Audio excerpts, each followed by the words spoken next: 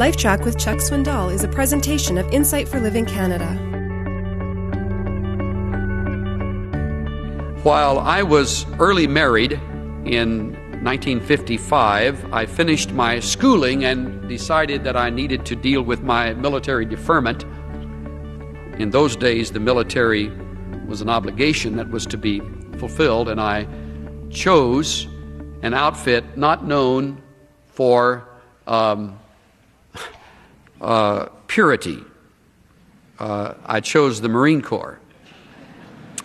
And part of the reason I did is because I received the promise from the Corps that if I joined, I would not have to do duty overseas. And since I was married, and when one in the Marines goes overseas cannot take his mate, that certainly was appealing to me because I was enjoying life with my bride in our early years, as I really wanted to be with her. But, as is sometimes true with the military, they lied. And I wound up 8,000 miles from home and suddenly faced with temptation that I had never known before. Now, I have a little fun with that story, but the fun stops right now. Before I ever dropped the sea bag off my shoulder, I was faced with a decision.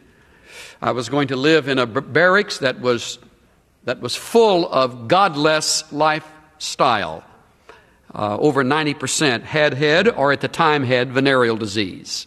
Living in the village was as common as breathing smog in Southern California. If you lived in Okinawa, you had a Nason on the side. And the chaplain who was to talk to you about purity really joked his way through telling you where to find penicillin.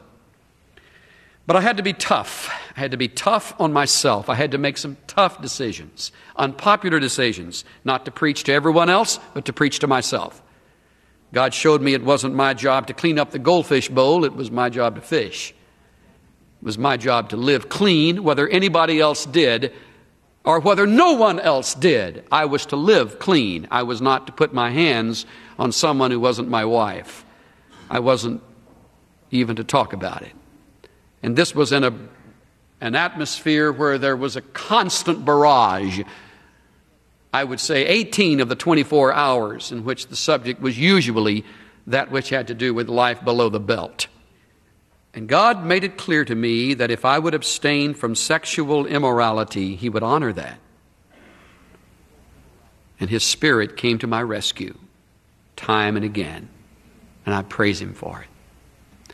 I had no corner on strength. I was as red-blooded an American boy as anyone hearing these words right now. A very strong drive, very lonely days away from home for almost 18 months. I involved myself in things that were wholesome, things that paid off, things that were good. I cultivated my music. I became much more proficient in several instruments. I was involved in an aggressive athletic program. I ran with men that were good for me. I stayed away from the village. I didn't even get a Coke in the places. I couldn't handle it. I looked straight ahead when I got off the bus that was to make its way to the meeting I was going to. That little island had over 5,000 places of prostitution, and the women were knockouts. I never handled them, but I sure did see them. And I'll tell you, they were appealing.